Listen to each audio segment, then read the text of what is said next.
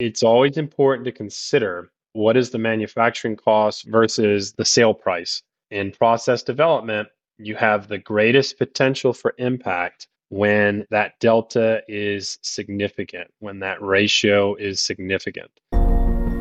Hey, smart biotech scientists, welcome back. Are you looking for strategies to facilitate a smooth transition from the lab into a large-scale facility? Well, then you are in for a treat today because we are in the middle of a conversation with Neil Templeton, who is a director in upstream process development at Solid Biosciences. And in the first part, we looked at how you develop a clear roadmap for a successful journey from the lab to the large-scale facility. So please go back if you haven't listened to that one and listen to part one. And today, we are continuing our journey. We are zooming out, looking at the different modalities and in particular at gene therapy.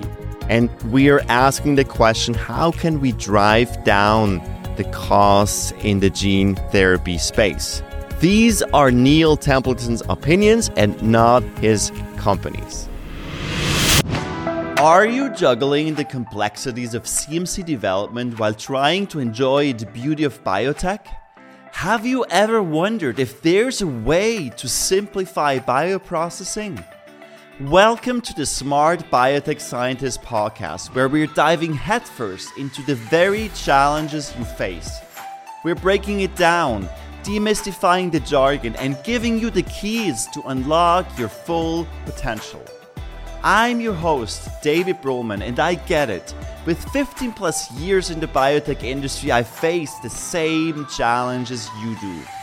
There's a way to simplify and streamline so you can remove complexity, you can skip trials and errors, deliver without delay your groundbreaking therapy to clinics at market, and still enjoy every single step.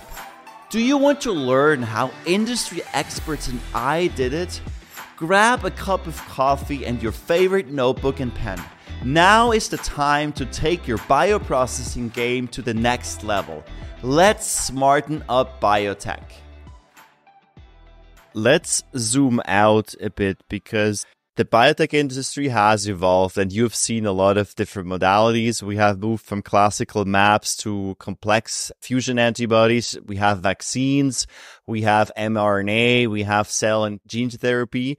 So I would be curious to know, what are the differences when it comes to process development and scale up, just comparing these different areas? Are there some major differences or is it pretty much the same?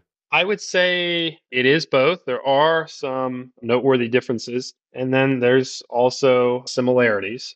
The point I was speaking about, metabolism, that is something that I found to be pretty consistent as you move from one modality to the next, at least for things like MABs or viruses. By biomass assessment, most of your product is still protein, and these sort of energy-based assessments, and I say energy, I'm talking about glucose or lactate or whatever it is that you have that you can measure in high throughput. But protein is energetically the most demanding macromolecule to make, far more so than that of a lipid or a carbohydrate or a nucleotide. So that's one thing that's fairly consistent. Viewing things with a metabolic lens is fairly consistent across the modalities. Maybe no surprise for you to hear me say that. But then maybe inconsistency.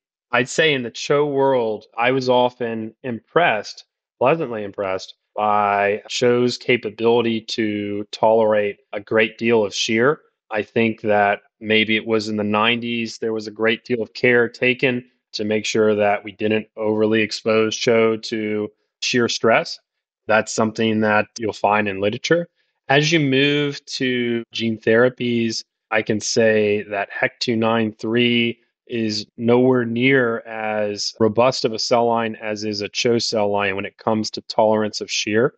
And maybe even more extreme case, if you find yourself working with a cell line that cannot even grow in suspension, you're now using microcarriers in an attempt to make it suspension. That is one key difference. So when it comes to the importance of incorporating some of these scale up strategies, tolerance to shear, what kind of mixing approach do you use?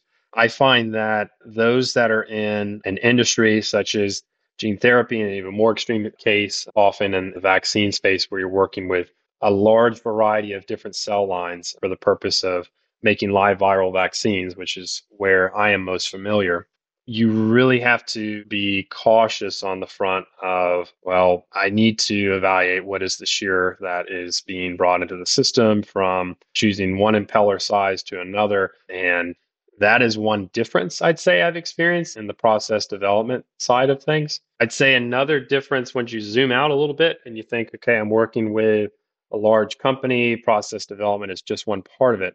Things tend to be fairly well established and mature in monoclonal antibody space. We have a much more, not chemistry, but chemistry like understanding of what is the product. I mean, we can model what the shape of a mAb looks like and how different proteins interact each other in terms of charge. We have a pretty good understanding of that. It's much more black box once you move into vaccines and to a general extent, gene therapy. So, with that in mind, I feel that's another difference in that you're often scratching the surface a lot more so with your analytics and understanding how does your product work, how does it fail in the clinic. It's a little bit more empirically based and a little less theoretically based, and that does influence how you view your overall product. Yeah, in short, those are some of the key differences I've seen. Now let's talk about your current field, the gene therapy, because your passion is to make medicine more accessible by reducing costs. Now, gene therapy is anything than cheap, right? Because recently the FDA approved 2 gene therapies to treat sickle cell anemia.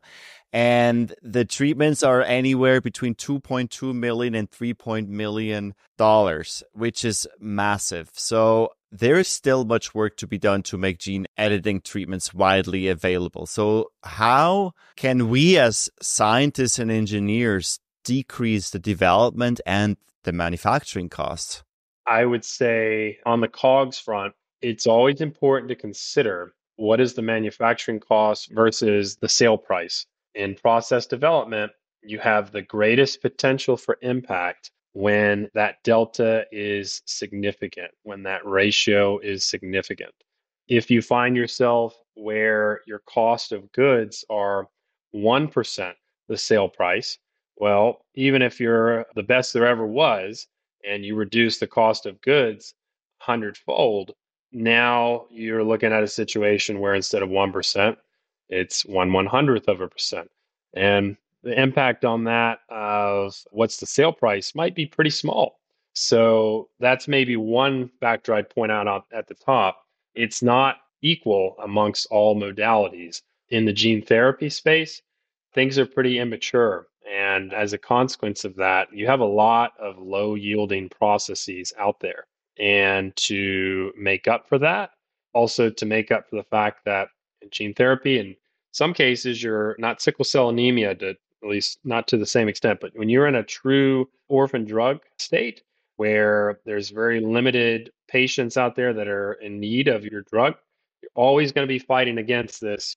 We're only going to sell so many of this, so we need to list it at a higher price. That's a factor that's outside of that last one, at least, is a factor that's outside of process development engineers, I guess, envelope of control. But how is it that you can go after decreasing cost of goods? I guess the approach that I like to take to start is to say, well, what are all the components of my manufacturing process?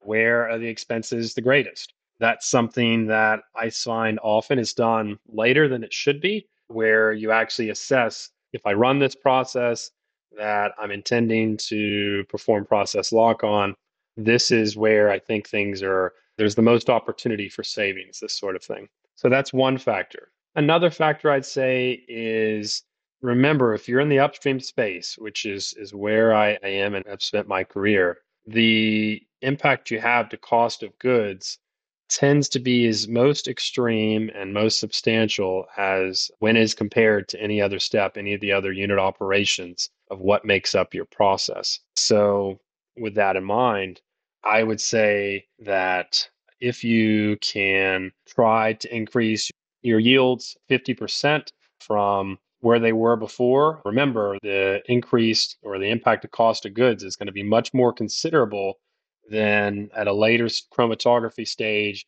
where you increase your yields by the same margin. It's always going to be more impactful to go after the top line and trying to increase the yield of your process. So I guess you asked, what are the strategies you use to go after cost of goods? Those are two of them. The impact is often much more dramatic in the upstream space than it is in later stages, downstream stages.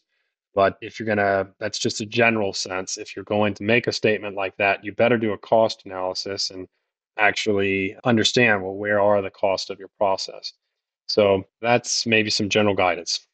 Before we wrap up, Neil, I have a question out of curiosity because I worked most of my career in the biologic space, so the recombinant protein side, and I wonder how can we leverage our skill set, our expertise, and also the fact that it's a more established industry now to help people working in the gene therapy to drive down costs.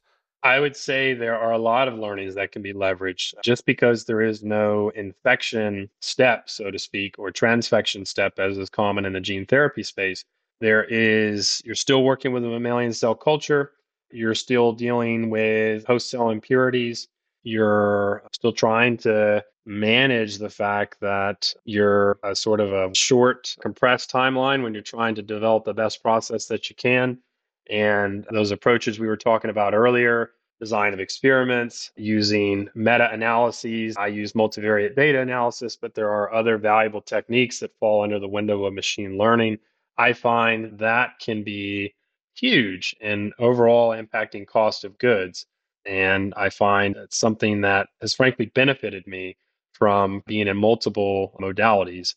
It's helped me to apply those findings to gene therapy that if I hadn't had the experience, I wouldn't have known. So maybe in a very short form, some of the ways that I see real leveraging possibilities from monoclonal antibody space. There are differences to be sure, but there's also quite a lot that can be leveraged. We have covered a lot of ground today in our discussion. So now, Neil, what is the number one thing we should remember from our conversation? I guess I'll finish where I started. Remember, it's too late to wait until you've optimized your process to identify that you're having shear sensitivity when you scale up. So before you scale up, try to break your process. Try to expose it to the phenomena that you think is going to be problematic. And just to be consistent, I would say shear phenomena has been something that often has broken processes that I have been a part of. And trying to better assess that has been hugely useful to me when I did so in the early stages of process development. Neil, where can people connect with you? If you'd like to reach me, I'd say the best place to do so is on LinkedIn. I am on LinkedIn and I go on every so often to see what kind of messages I have. I will be honest, I'm not the best at social media that there ever was, and I don't use it heavily. David was asking me before this podcast, what social media platforms can I announce this on? And I said, I don't do social media. So maybe I'm a little old school, but LinkedIn is the best way to reach me. I do go on the platform on a regular basis. So questions come up, please reach out to me there. Hey, Neil, thank you so much for sharing so much insight. It has been a huge pleasure to talking to you, and thank you for being on the show today. Hey, thank you, David. Thank you for having me, and I enjoyed it. All right, smart scientists. That's all for today on the Smart Biotech Scientist podcast. Thank you for tuning in and joining us on your journey to bioprocess mastery. If you enjoyed this episode, please leave a review on Apple Podcasts or your favorite podcast platform. By doing so, we can empower more scientists like you. For additional bioprocessing tips, visit us at smartbiotechscientist.com. Stay tuned for more inspiring biotech insights in our next episode. Until then, let's continue to smarten up biotech.